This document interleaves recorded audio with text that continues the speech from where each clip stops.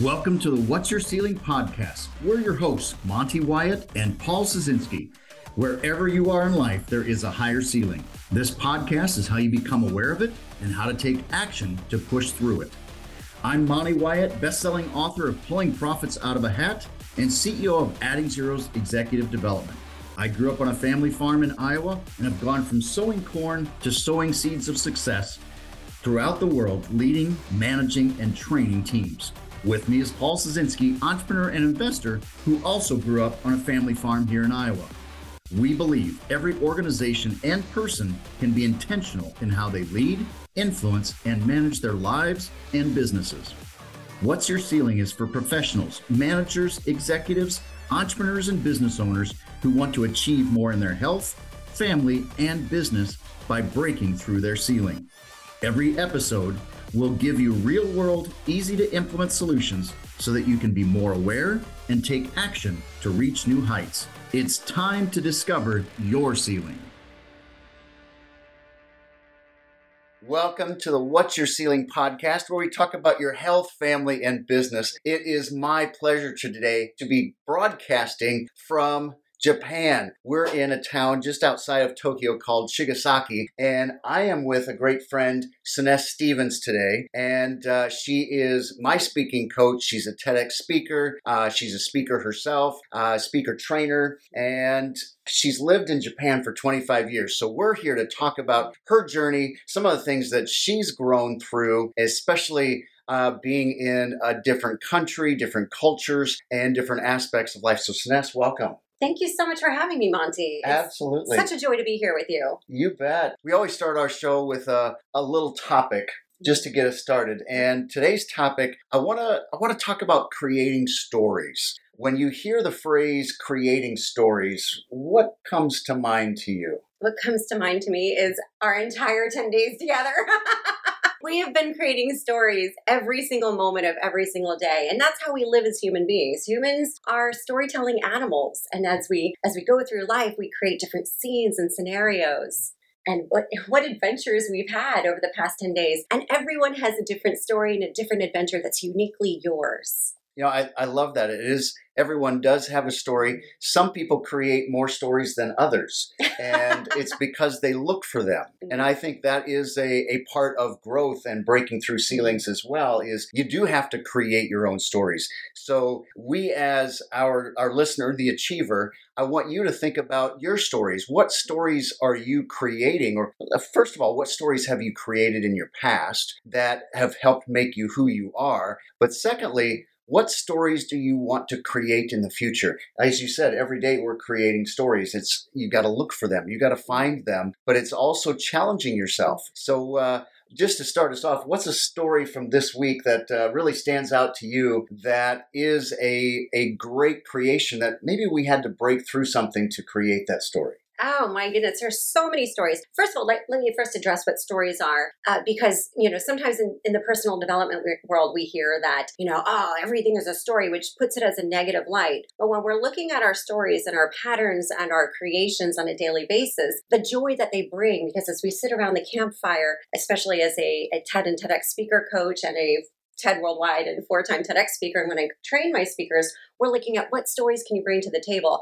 Not that every TED Talk needs to have an epic story. And I'm not saying get up on your TED stage and go like, my brother almost killed me, my dad, like that. I've heard those stories, and they have their places and they don't have their places. So we have to figure out where they are. So one, stories aren't necessarily all the traumatic events that have happened to you, but also the delightful moments and scenes. And as we work together, we start pulling out the stories of your daily life, your daily expectations, also stories from your past, and how are they relevant to your future. And every time we have a moment, and one of the things I do with some of my speakers is I do a story log. And so we've been talking about that throughout our week, is how do we log those stories and incidences in the moment? Some people might need to write them down, like, oh, on this day, this moment happened. So as we look through them, One of the stories I thought was really fascinating was this week, Monty is trying a lot of new food, and he sat down with my mother-in-law. Mother-in-law is such a strange word, isn't it? It's like, I'm legally obligated to call her mother. And like, that's just a terrible thing to say. So I always introduce her as mother, or in Japanese, Okasan. And Okasan and Monty were sitting down, and it was his first meal in Japan. And she said, do you like white-bait fish? And she doesn't speak any English, and he doesn't speak any Japanese. And he's like, I'll try anything once. That's right. So they're sitting at this table in this little Japanese restaurant, and the master brings out white-bait fish, some konnyaku root vegetables, and some miso soup. And this little white-bait fish are like little tiny sardines with little eyeballs. You see the eyeballs. Yes, you see the eyeballs. I couldn't look at them. And Okasan's looking at him all expectantly, like, do you like it? This is my favorite food. This is my favorite food in the world. I hope you like it, Monty. And Monty's just looking at it like, what was happening in your mind? What am I eating now? Exactly. And he has this expression on his face. And it's like this little episode from a TV series or a movie where it's just like the camera's framing in and going in on Monty's face. And here he is eating it and just going, it's her favorite food. I gotta like this. Oh, I really don't like this. But he has that expression on his face, which is priceless. I really want to let this person know I appreciate them. And I did finish it. And you did finish it. You did. And then halfway through, the server, the master comes over and says, oh, by the way, for the second half of the meal, you whip up some of this raw egg yolk and put that on for a second flavor palette. I did that too. Did it too. The expressions, those moments, those little bits. It doesn't have to be a dramatic thing, but it can be those little moments and episodes that you remember forever. And that's what I think is really epic. I mean, it's nothing compared to all the other stories that we've had this week, but it's a moment. Creating stories, creating moments, part of it, you have to be adventurous. And sometimes being adventurous is getting out of your own comfort zone. And whether it's eating new foods, visiting new places, whatever it might be, that is a part of creating stories, is trying something new. I ate something that I probably will never eat again, but I will try anything once. And I did that a couple times this week. You did it a couple times. I like that octopus cracker he had fresh out of the press. Octopus cracker, yes, that was a new treat. Yeah. So these little moments, it doesn't have to be as grand as everyone expects them to be. It's just having that scene, that setting, that environment, and the emotion that drives it. Because often we talk about stories as, as a vehicle to move the audience forward. What is the story without emotion? Emotion is the fuel that drives the story from point A to point B. I love that. This has been a fantastic. I've spent 9-10 days here in Japan. We've gone skiing. We've seen the beach. We've tried different foods. We've seen castles. We've seen shrines. But I want to talk about what got you to Japan and what did you have to break through in moving here. You said you've been here 25 years. 25 years. Most of your life you've been here. And how you learned the language, how you learned the culture. Tell us what you had to break through to do all that. What I had to break through. Well, those little girl dreams, remember when you were a little girl? Vaguely. Yes. Vaguely, yeah. So, when I was a little girl, I had this dream. Like, I loved Godzilla, and I really wanted to be a ninja growing up. I talk a little bit about this in one of my TEDx talks about listening. Have you ever felt heard? And I just determined from that day, at some point I will make it to Japan. And on my way to an MBA program, they were like, well, if you speak Chinese, Japanese, or Russian, you're a shooin' for Harvard. And I was like, that's great. Yeah, I can learn Japanese in a year. I'll be back in a year. And 25 years later, I'm still here. But culturally, it's... So you moved here without knowing Japanese? I didn't know any Japanese at all. Wow. I was a little ridiculous. If I had to do Japan all over again, I would probably immerse myself in a Japanese language program initially. Sure. But, young. At that point, the internet had just kind of come out. So it wasn't like there were all these tools that are available to learn on demand. So at that point, I was just attending Japanese classes once a week. And I think, when we're immersed in a different culture, like how have you felt not speaking Japanese? Oh, it's a challenge. You're out on your own island. People are talking and you don't know what they're saying. And you can kind of get where they're pointing and things like that. But I can't read the signs. Now, there's a lot of English signs, but not that many. Not many at all. Well, it's interesting. Since the World Cup soccer came and World Cup rugby and the Olympics multiple times, there are more signs in English. It's just kind of hard to see for all the affrontage of Japanese kanji characters all over the place. And, people are like, oh, what if I get to Japan, I get lost? And my husband says, Yuji, he's like, well, no matter which direction you go, you're not going to go too far before you hit the water. So you're not going to fall off the island. You know what I mean? It is an island nation the size of about California. Yeah. So that's always good. When it comes to Japanese language or Japanese culture, there's always going to be an upper limit as a foreigner. Even though I've lived here most of my life and I feel like I'm fairly familiar with the culture, there's always going to be a reminder that, by the way, you don't quite fit in here. Huh. There's always going to be that reminder. On the other side of it, we also get the opportunity to experience Japanese culture in a different way. Things that I think are absolutely fascinating. Like, I love, one of the best things about Japan is having guests come over to your house, because the guests do the cleaning up. It's expected. And it's the only reason I have barbecues. They'd be like, oh, Soness, you're such a great neighbor. Like, yeah. Dishes go on the top shelf. The trash needs taking out and the vacuum's in the cupboard. I'm so glad you could make it. So there's those little points of, the balance of, do these irritations compare and contrast with the joy of it? Or sure. You were mentioning yesterday about how you experience the train in a different way, the environment and the respect for others. Tell us about that. Well, it is interesting that there's rules. I mean, everybody, you go up the escalator, you stand on the left side, you walk on the right side. You let those that need to sit. And everybody seems to follow the rules, which is very disciplined and traditional. And everybody is very friendly. That's the one thing I found as well, is everybody is friendly. Everybody's caring, it seems to be. And so, yeah, but the train rides, transportation, you're either on a train, you're on a bus, or a taxi, very few cars. As you said, no place to park, but the transportation system is just amazing. We took a bullet train yesterday, and that was fantastic. What did we get, up to 200 miles an hour, something like that? Something like that. And so yeah, it's just seeing the countryside by train is a totally different, but everybody's using it.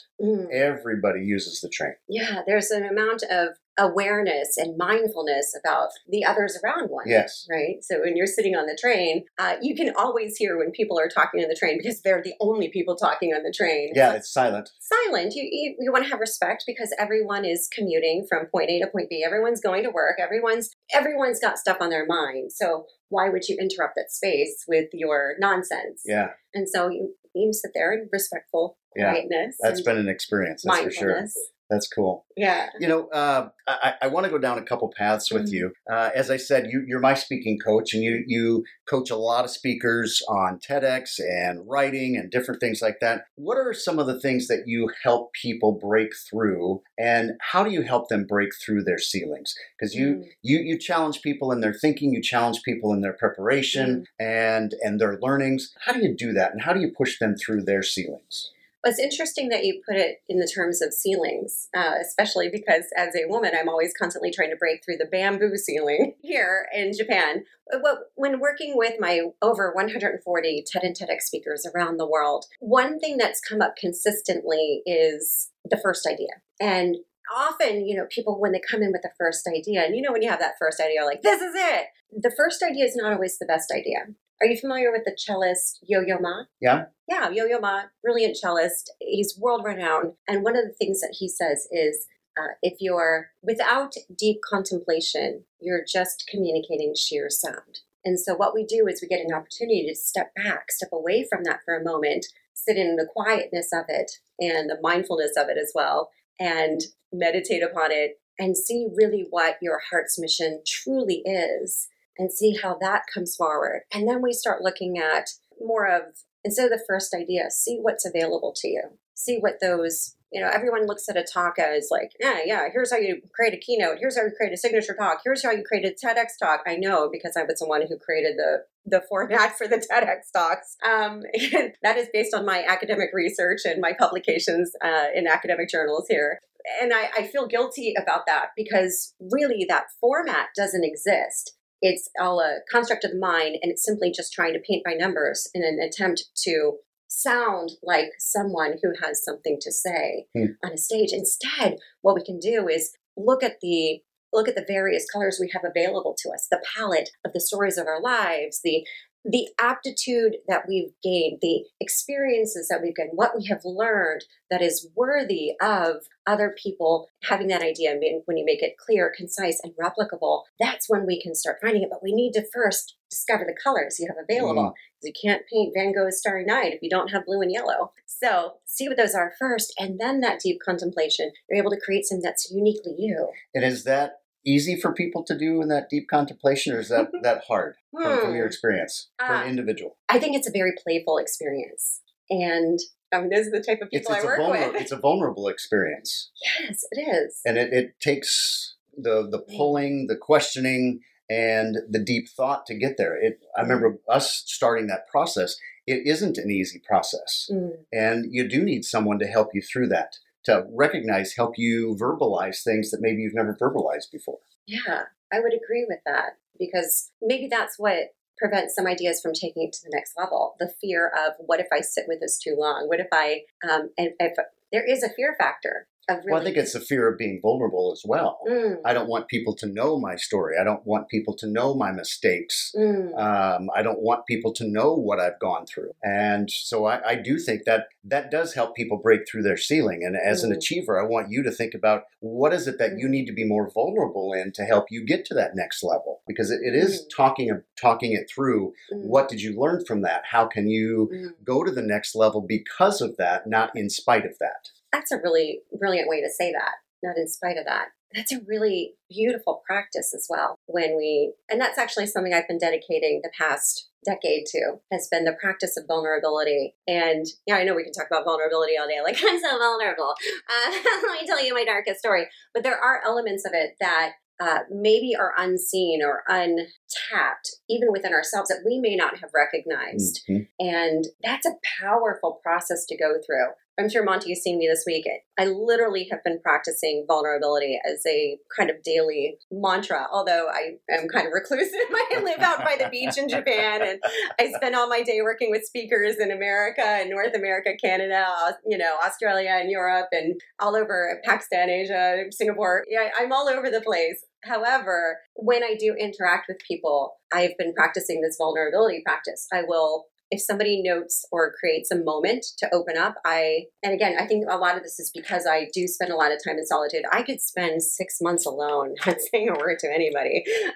But then when I'm with people, I'm very excited to be with them. And I embrace that moment and see, how vulnerable can I get in that moment? Yeah. And we've talked about you practicing that too. Like, how can you practice vulnerability with a stranger? Because you'll probably never see them again. Yep. And seeing how that takes you to the next level in your own development as a human being by practicing that vulnerability on a regular basis, not just, and it's scary. It's like, oh, wow, what if this person rejects me? But interestingly enough, there's something about that practice that you end up finding like-minded people that you would probably invite into your tribe. Right. That you would have never otherwise talked to. Right. Or had that conversation with. Oh, fantastic. Fantastic. I want to go down the path of your stories. What's something that you've had a challenge with that you had to grow or change to break through a ceiling for you to get to a next level? Gosh, there's so many points of that. I think one of the most challenging ones for me is I spent a year, after having gone through multiple baby losses, I spent a year practicing, again, the art of vulnerability. People often say to women who've miscarried, like, they'll say ridiculous things like, oh, God meant for you to have, if God wanted you to have a baby, you'd have a baby. There are all these platitudes that people say. So I spent a year annotating, and how I love data. Monty's been just laughing a lot this week because every 5 minutes I'm like, here's another factoid. Or I'll start laughing as we're going up a ski lift because I'm like, that's a prime example of a pole. And he and my husband will look at me like, what? No, they're prime numbers. So I love this stuff. So I like to sit down and annotate. So I practiced what everyone said to do. Well, talk about baby loss, talk about miscarriage. All right, well, let's give this a go. And I actually had spreadsheets available for this. And I would write down every time somebody would say, do you have kids? I said, well, no, I lost the baby again, and see what their reactions and responses were. And I would mark them down and delineate and what the specific question was and what the specific answers were. So after spending a year of that, noting that, well, I haven't heard anything that's useful for me, and it's all quite painful, but allowing myself to experience that in order to collect the data. This is how nerdy I get on this. And then I listened to 600 women's stories of their losses and what words brought them comfort or what made them feel shame, and getting up on a TEDx stage and speaking about that. Not just from the, my baby died. That's not really like the thing I wanted to talk about on a TEDx stage.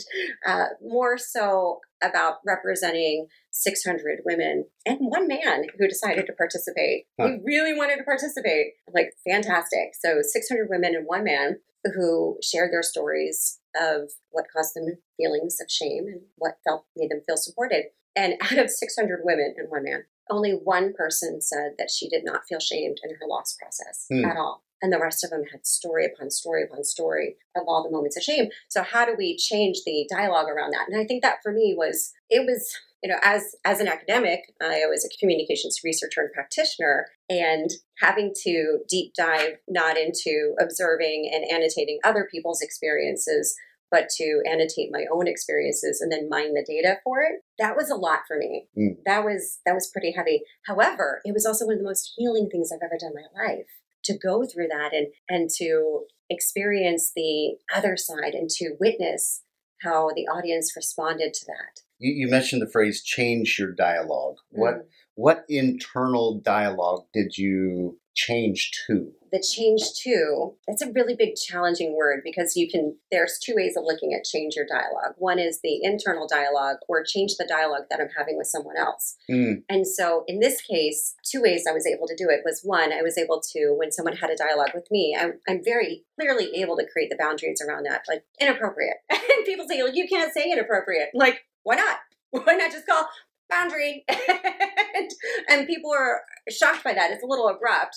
And when I tell people that I do this, they're like, you don't do that. I'm like, yeah, I do. I literally do this. I would say that's inappropriate. What I would like from you instead is, and I tell people exactly what I want and what I need. And if they can't concede to that or appreciate the needs that I have in that moment for, I'm suffering, I'm going through pain, and this keeps happening repeatedly. If they cannot understand that in that moment, hopefully one day they will come to an understanding. Well, I really hope nobody ever comes to that understanding by base of experience. However, that is the case of life. And 1 out of 4 women will experience loss. 100% of us as human beings will experience a loss of identity, a loss of a job, a loss of a loved one, going through a divorce. Any of these things, they all sum up to an amount of grief that we experience as the commonality of humankind, because we're not creatures born of singularity. We are born as a collective, and we can appreciate that better. So, one, by changing the dialogue with that other person, creating, like, here are the tools I have for you if you ever experience this or you'd like to communicate with me better. And on the other hand, the internal dialogue of, this is not me. This is their perception of an experience based on what they have experienced so far in their life, the things that have been said to them potentially, or the things that they've heard others say to others. It's like when someone dies, we say, my condolences, I'm sorry for your loss. Like, are you? I never write my condolences, I'm sorry for your loss. I will sit there and, like, even on Facebook, I'll ask a question, or, what was something your dog did that made you smile or laugh? Or what was take it to a new place. Take it to a new place, or really have a better understanding, because I want to understand why that person has felt such love that they could experience grief. That understanding, you said a number of great things there. I really want to bring out. One, the external, your boundaries, telling others what you need and what you want. I think that's a powerful thing that we probably don't do well. We don't know how to communicate as a population, as a world. So I think that's something that as an achiever, where do you need to express your boundaries more? Where do you need to tell others what you need, what you want, to communicate better with them? The second part was internal, and it's about understanding yourself and others' perspectives aren't yours. It's your perspective. They may have their viewpoint, but this is about your viewpoint, not theirs. And that's, excuse my cats are wandering around. They have their boundaries too. He's actually on patrol right now. This is the time of day where he checks the boundaries of the doors to make sure that the house is safe. And my cats also practice consensual activity too. Well, it is about understanding yourself. It's not about what others think of us. It's their perception, and we can't take it on. Exactly. So like Monty and I are really good friends. Like I would probably, I don't know, I'd probably consider you one of my dearest friends. And, even if we have different beliefs and opinions, like whether it comes to political things or ideologies or philosophies, we can come to an understanding because that is, I can share, oh, this is my experience. And you can share, well, this is my experience. And like, oh, okay, I can appreciate and have compassion for your experience. And you can also appreciate and have compassion for my experience. We don't have to win each other over. We know that we can come from different perspectives and still have the fundamental value set that remains the same, which is why we're such good friends, because we do share a number of the same values. And as a result of that, we can go, yeah, I can see your perspective. Mm-hmm. And while I may not share that, I really appreciate where you're coming from. And it doesn't come between us. Not at all. And I think that's a breaking through a ceiling as well, is we can't take things personally, and we can't hold grudges if others don't feel or view things the same way that we do. Well, we can, but we choose not to. Yes, we can. But that's part of the problem in the world today. I think that we do too much of that judging aspect of it. Yeah. Which creates different stories. And that's a human element. I mean, we were born into tribes, and our tribes could max out at 60. And now with, I'm at my limit of Facebook friends.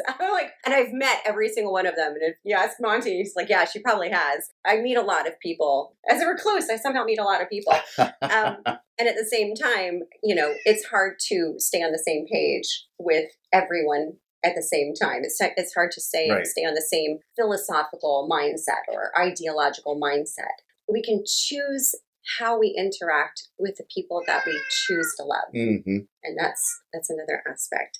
There's one more area I want to talk about, and maybe share with us the difference in the Japanese business world.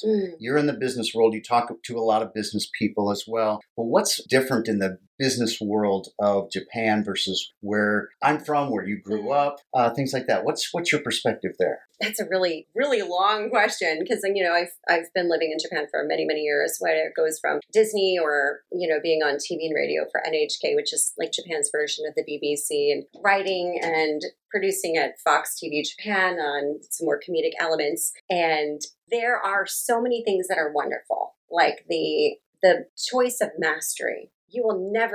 I have never experienced outside of Japan, and I've traveled quite a bit. I've never experienced the desire for mastery in one's area and still maintaining the humbleness that comes with it. Thank you. The humbleness that comes with it, as well as looking at how do I understand the other parts that would complete the whole. So when you enter in, let's say at NHK or Fox, let's say at Fox TV, I went from being an on-air talent, and then I was able to have a better understanding because they would call me into meetings and help with script writing, and then I would work with the script writing and the comedic elements. One of the things I do as part of my storytelling and the consistent desire to share social issues and how we can overcome them is through stand-up comedy as well. So adding those elements in there, and to the point where I have a better understanding of how every element of it works, from the camera to the accounting, to the production, to the directing, to the point where when they said, "Hey, by the way, your show is going to end in 6 months," they were expecting me to break down in tears. And I'm like, "Great, can I write and produce the rest of it?" And they're like, "What?"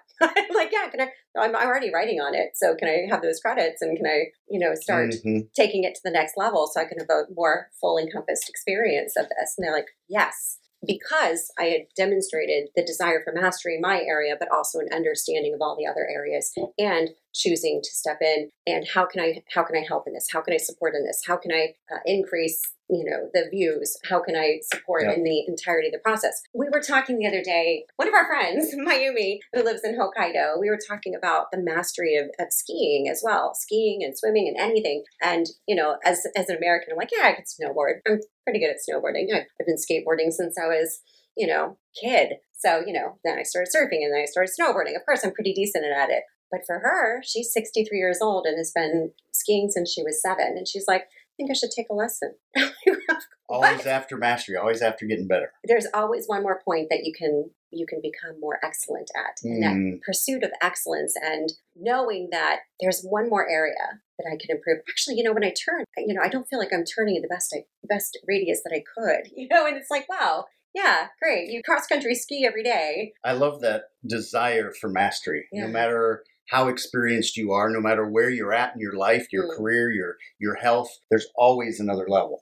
And I think that's something that we can all embrace. How do you embrace that in your life? Do you pursue that next level of mastery? And how do you do that? Absolutely. I mean, I've been speaking for 25 years and I have a speaking coach. I've been skiing for 40 years and I took a lesson over Christmas. There's exactly, if you aren't looking for how you can grow, you aren't going to go to that next level because it takes a new level of strength to get there. And you pushed yourself this break. So my husband, he's been skiing also since he was, able to stand up from Aizu Wakamatsu, Fukushima. It's near where the great earthquake was. And you probably heard about the nuclear power reactors, but most commonly on the news. On the other side of the mountain, he's been skiing his whole entire life. And I asked Monty, what's something that you'd like to try and do in your life? What's something not necessarily a bucket list, but what's something you've always dreamed of doing? And Monty said, well, it was a bucket list thing. I've always wanted to do heli-skiing, but heli-skiing isn't a thing here. So we did cat skiing, where the snow mover takes you to the top of an area that has powder that's 10 foot deep. Who knows how deep it is? And you ski in this powder. Oh, by the way, there's lots of trees.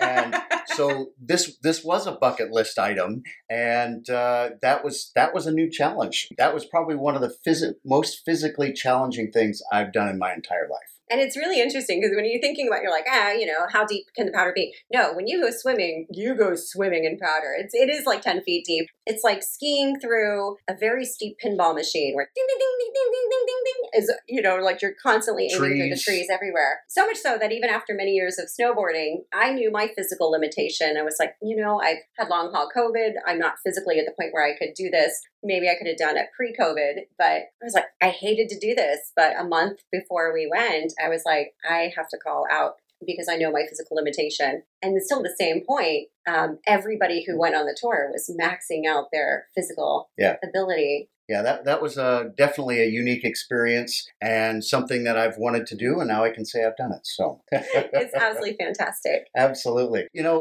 couple questions that I want to ask more. Our audience is the achiever. Somebody that is going to the next level. They're breaking through ceilings. How would you define the word achiever? Achiever. Or how would you describe an achiever? This is something that I've been coming to a realization of. I've been working my entire life. I've worked since I was, since I was like 9 years old, but I've been putting food on the table since I was 13.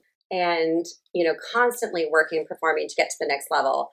Even when I got into a better, into a school system, constantly aiming for the straight A's, aiming for, getting the scholarships and putting myself through university and, getting myself to Japan. I was always working on the next thing, the next thing, the next thing, the next thing. I was a classic achiever. My functioning level seems to be, up here constantly. And I'm constantly cat skiing through life. Yes, I agree. And that's something I've been taking a look at recently, especially since getting long haul COVID, and especially in the past few years, leading up to one of my 4 TEDx talks on on communications is like, wow, I keep going for the next thing. Why? And my husband asked, like, what is the next thing you need to achieve? And yesterday, or 2 days ago, we were in Hakone, and there's this beautiful open air museum. And one of the exhibitions in one of the buildings was by this guy, Giovanni Manzu. Maybe pronouncing that incorrectly. It's Italian, but I have a very good photographic memory. And so I remember, and I was just blown away by this guy. This guy, his job was to build a door. For the Pope. Just a door. It was a door. It was a door that took him 17 years. 17 years to make a door. And 10 years into it, the Pope turns to him and says, hey, I see that you're designing these reliefs for the door, but it looks like you need a little mental relief. Take it easy. It's okay. It's a door. Take your time. Yeah. And then soon thereafter, the Pope died. So here he is. He spends 17 years to design what is called the Door of Death. And it also has a homage, his gratitude and thankfulness to the Pope and to you too. Yes, kitty cat. 17 years. I mean, that's like practically a lifetime back in the 1800s. It's 17 years to make one thing. Yeah. Why am I constantly rushing to the next thing? Why are we constantly looking for the next achievement when we could be making a door? It's like the guy who invented Velcro. Are you familiar with the guy? I've told you about him this week. Yep. In one of your stories. In one of my million stories. This guy who invented Velcro, he was walking through his yard and he gets on his pants leg and socks and shoelaces, those little hitchhikers, those green hitchhiker things that are like they stick, right? Yes. They're annoying. And he looks at them, picks it up. He's like, these things are just so annoying. That's kind of interesting how the fibers grow one way and the other and how it attaches to the sock. I bet I could make a magic tape out of this. Yes, you could make a magic tape too. I bet I could make a magic tape out of this. And I'm going to call that Velcro. You know what else the guy invented? Nothing. Absolutely nothing. So what if we enjoy what we're doing and playfully understand that and create on a level that's higher and without the pressure of having to make that next great achievement? So you're saying we can enjoy life and still be an achiever. Maybe that's one part of achievement right there, is enjoying life, which is one of the reasons why I came to Japan, to experience life and see things in a different way. So I love it. I really enjoyed the conversation. You know, there's one last question we always ask every one of our guests. Okay. Is, what do you want to be known for? What do I want to be known for? That sounds a little bit like legacy to me. And I've been thinking about legacy because I always thought my entire life, like, I want to leave a legacy, you know? And I looked at the museum, the open air museum, and like these people create massive businesses to create a foundation that's not just a tax write-off, but something that's, you know, something beneficial to humanity and the arts and society. And it was like, that's a cool legacy. But then I think about myself and look at the neighborhood. And have you noticed, you know, when you're driving by someplace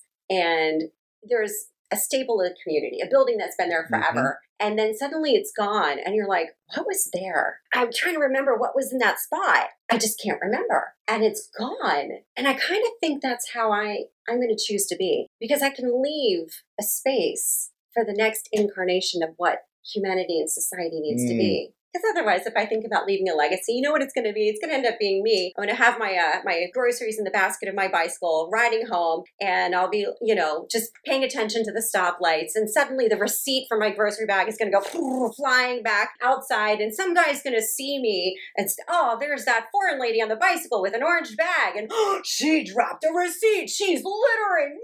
No. And then I'm going to remember it forever. They're like, oh, yeah, I'm going to be this. He's going to go home and tell a story when he goes home to his family at night and say, oh, my goodness, I saw this foreigner litter. She threw a receipt out of her shopping bag, didn't even bother to pick it up. That's what I'd end up getting remembered for. So I am going to choose to be the open space and to allow something new to come through. Now, as I want to be known for, not my legacy, but what I would like to be known for is honest connection and creating that honest connection with others so that they can create an honest connection through their TED and TEDx talks and their stories and their communications with others. I love it. I love it. I thank you very much for the conversation. There's so many things that I took away, but I want to capture a few for our listener, the achievers to remember. Appreciate and have compassion. And I think that's a big thing that I've recognized this week, especially not understanding the language. So you got to have compassion for others. Changing the dialogue internally and externally, I think was powerful. And enjoy what you're doing. I think that is a part of what an achiever does, is they have to enjoy what they do and enjoy life, not just work. Your life, your health, every aspect of your being has to be a part of enjoyment. So, Soness, thank you so much for joining me. Thank you so much for being my host while I'm here in Japan. And hopefully every one of you can visit Japan. It will be an amazing experience for you. Thanks for joining us. Thank you for listening to What's Your Ceiling? We hope this episode has helped you transform the way you think, understand your awareness, has given you new ideas, and has provided you a new perspective on how to push through your ceiling. Please take a second to give us a thumbs up. Each review helps us impact more people just like you, making a difference in this world. See you next week on What's Your Ceiling?